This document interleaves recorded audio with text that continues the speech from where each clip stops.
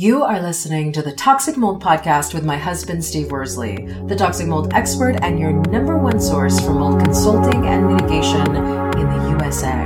Here is episode 53, Plants and Mold.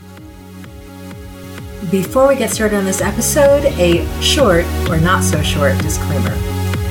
While all attempts have been made to verify the content provided in this podcast, neither the podcaster or the producers assume any responsibility for errors, omissions, or alternative interpretations of the issues discussed herein. All information stated in this podcast is the opinion of Steve Worsley. Steve Worsley is a mold specialist with over 20 years of experience in the construction and mold industry. The Toxic Mold Podcast is for information sharing purposes only. The views expressed are those of the podcaster and his alone. These views should not be taken as expert instruction or commands. While there may be references to medical conditions and symptoms, all solo podcast episodes are the opinion of Steve Worsley, and any medical questions or concerns shall be addressed with the appropriate licensed medical professional or professionals. As the podcaster refers to different mold types, please be aware that Steve Worsley is not a microbiologist, and questions concerning mold specifics should be answered by the appropriate professional. The listener is 100% responsible for his or her own actions. You can check out Steve's books on Amazon about mold and dealing with mold in your home at amazon.com/author/Steve Worsley. And if you're interested in scheduling a mold consultation, over the phone consultation with Steve, you can be sure to find out more about those and his availability at cnccontractorservices.com. Now, let's get to the episode. Hello, everybody. Welcome to a brand new episode of the Toxic Mold Podcast. You know, Steve, we live in a world that talks about going green. You know, Green New Deals, going green, being organic, whole foods. So there are lots of people who have really felt that because we are so disconnected from nature, because we spend so much time in our homes or so much time living in cities, that they have thought the way that they could go green was to bring nature into their home through plants everywhere. And so on today's podcast, share a little bit about plants and mold. Well, the reason that I wanted to do a podcast about it is, you know, I didn't grow up, I didn't have a household where I grew up with a bunch of plants in there. Did you? No. Okay. So, actually, my mother did have a few plants, actually. Yeah, actually. But not like... she wasn't a plant lady. Okay. But she had 4 or 5 plants. Yeah, she had 4, and she had a garden, so outside, so she kind of did. So I've been into several, numerous homes, not even just several, that I go in there, and right when I walk in there, I can just tell how humid it is in there. Mm-hmm. And obviously part of a mold inspection, we test the humidity, or check it, not test it. But there's a bunch of plants everywhere. And the first question I ask, I'm like, why do you have all these plants in here? And I hear all sorts of reasons. But for the most part, they think it's healthy and blah, blah, blah, blah, blah. And then where we live, you know, you can't have this kind of stuff outside.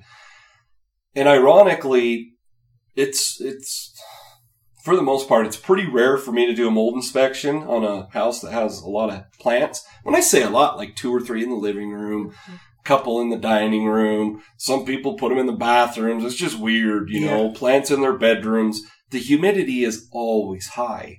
And ironically, when I look around the plants, you know, just the soil, or I look at the leaves, there's mold on it. And everybody's like, oh, wow. So my plants are the ones that's causing the mold? No, not really, but they're harboring it. So it's kind of a crazy thing that most people don't think about. It's just something, I don't know. I guess I'm like you. I kind of look at it like I do humidifiers, and I go, why do you do this? I mean, to me, they'd just be a pain in the butt, but most people love their plants. So They do. And so the question becomes, it's sort of a chicken and egg conversation. Do the plants bring more mold problems into a home, or do they just magnify mold problems in a home? So I know this isn't going to give you the answer you want to hear, but they can do both. So that's tricky. So like decaying plant material creates mold spores once it's decayed. And so it could contribute in that manner or be bringing it in, if that makes sense. Especially if you have dead leaves that are, just sitting at the base of the plant, on top of the soil, and they're just kind of decaying. Yeah, that's contributing to mold. But on the other hand, also, even if it wasn't the leaves or the plant material itself, you have mold spores in the air, plus you're watering a plant. You could be overwatering it. So overall, yeah, both. I mean, and I'm not saying people shouldn't have them. You just need to make sure that you're maintaining them properly. And that brings up something like, let's say you have an elderly parent or family member, and they've had plants forever, as long as you can remember, and they took care of them. Well, now they don't have the capacity really to take care of them as much. That's kind of when you have to do an intervention and say, hey, whether it's your mother, grandmother, brother, sister, whoever, hey, these plants, you can't take care of them. We probably should give them to somebody that can. I think, yeah, that makes a lot of sense. I guess I'm trying to understand I'm not a plant person, so I have a hard time understanding. I'm not either. Why I'd want to add to the mix taking care of additional things like plants, especially when you think of vacation. What have you seen are the issues with plants and mold in homes? Is it that they're not taking care of the plants, or is it that even when they are taking care of the plants, maybe they're overwatering and the water creates what are all the issues? Well, it's funny because I'm going to answer just like I did before, all of the above. Yeah. So it could be a matter of they're not taking care of the dead leaves. Okay. There could be the leaves are not dead that are collecting mold on it, just because that's naturally what's going to happen. Mm-hmm. Plus you have that moisture right there because it's a leaf that's obviously not dead and dried out. So they have a moisture source right there, which mold has to have. It could be the fact that, let's say it's a huge plant that sits on the ground and they don't have a drip pan below it, or they're overwatering it, like you said. So there's numerous things that could be contributing to it. And, most people just don't think about it. And you wouldn't realize, let's just say that plant's in the corner and you're overwatering it. You don't realize it till you go to move that plant, and could be your grandmother's house and she hasn't moved that plant for 20 years. Yeah. And you find out that it's consistently wet in there. You move the plant away. There's mold on the walls itself. We go down in the crawl space. There's mold right there in the crawl space. So, it's just something that they have to maintain them, and they have to make sure they're maintaining them properly. Get rid of the dead leaves, checking the leaves consistently for mold. And when I say consistently, once a month, don't overwater.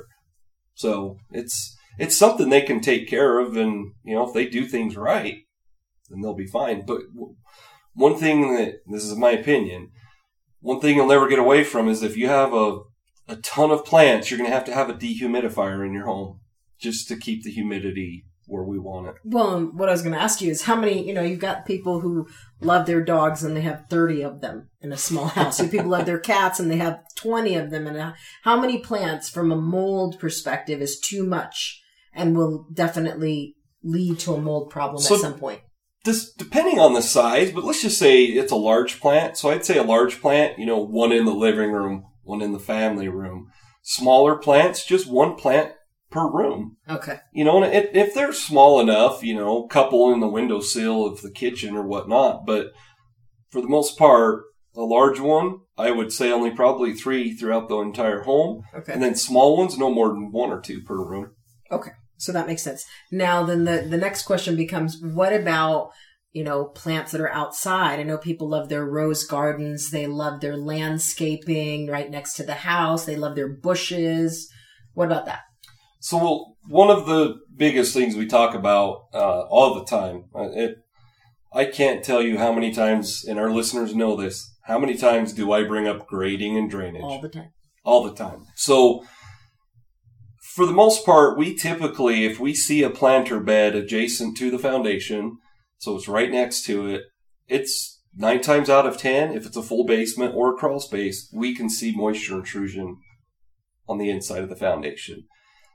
Does that mean you can't have a flower bed there? No, it doesn't mean that. I wouldn't ever plant trees there because the roots can cause issues with your drain pipes, with your foundation. They're end up going to grow up and hit your roof or whatnot. Let's just say you have roses and you want to plant them next to the foundation. There's nothing wrong with that. as long as you make sure the dirt slopes away from the home. Okay. And don't overwater them. One of the biggest problems we run into, especially with mold mitigation, is people run these drip lines, obviously, with their sprinkler systems. Yeah. Well, if one of those lines is breached or broken, and it's a drip line, so it's under the ground, you could have a major water problem going into your crawl space and you don't even know it. So I guess my thing is if you're going to have drip lines, make sure you monitor them. I personally, when I've had to do that, I put those above ground so that you can see they're not causing problems. So once again, I'm not saying you can't have flower beds next to the house. Just make sure everything's sloped away properly. That makes a lot of sense. Are there ever concerns about mold for individuals who have a greenhouse where it's a space that's for fruits, vegetables, and possibly plants? That's a good question. Our neighbors actually have a greenhouse, but they have the big fans on them. I to be honest with you, I would imagine that there's enough ventilation in there that they shouldn't. Okay. I mean, if they keep it too humid in there, certain plants won't be able to grow. And you see, like I said, like that big box fan at the end. But then, ironically, if you watch like the documentaries for, these states that are approving medical marijuana, people are starting to grow those, and they have like a greenhouse that's very humid. So I think definitely you could have that issue, but you shouldn't. Okay. We've talked about tools that you should have in your home, and one of them is a humidity gauge. So I would assume you'd have one in your greenhouse, and as long as you keep it ventilated, you shouldn't have that issue. And plus, a greenhouse, you're not necessarily growing plants, you're growing food. So you're consistently, picking the onions or whatever you're growing, if that makes sense. Yeah. So, okay, that makes sense.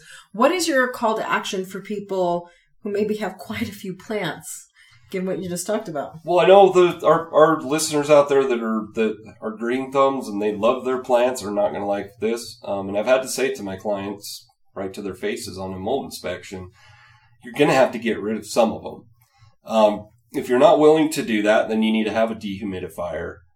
You need to make sure you have drip pans. Make sure you're not overwatering it. I had a client and at first I never heard of it. So after she told me this, I actually Googled it and she was correct. She asked me, she's like, have you ever used tea tree oil? And I'm like, for what? She said, mitigation. And I said, no, why? And she said that it works on plants with mold. And she said, she had heard that it works with mold infestations. And so, of course, my first thought and my first question to her was, well, where do you get it? And she showed me a bottle. Ironically, you have something like this on the desk. And it's this little tiny, whatever brand, bottle of oil. And I kind of looked at it and said, well, the mitigation we do, can you imagine how many bottles of tea tree oil I'd have to buy? So it does work. Which, by the way, we have a tea tree essential oil on the dining room table in a little box. Do we? Yeah, we do. Learn something new about home every single day.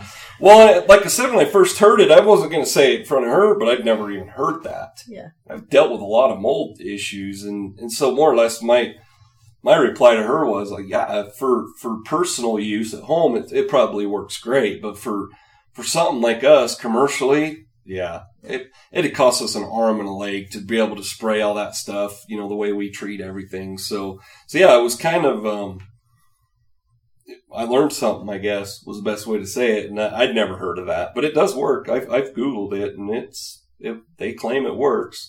I'm not going to tell you it works because I'm not going to use it on a mold job. Exactly. I don't want to buy that much oil.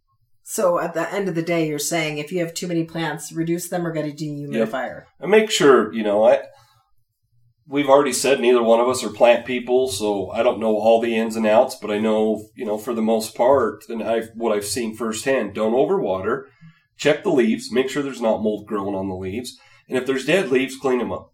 There you go. You heard it from the expert. All right, everybody, we will talk to you on the next episode of the Toxic Mold Podcast. Prevent toxic mold exposure before it gets in your home. Download Steve's free mold investigation checklist at tinyurl.com/CNC mold checklist. Again, download Steve's free mold investigation checklist at tinyurl.com/CNC mold checklist.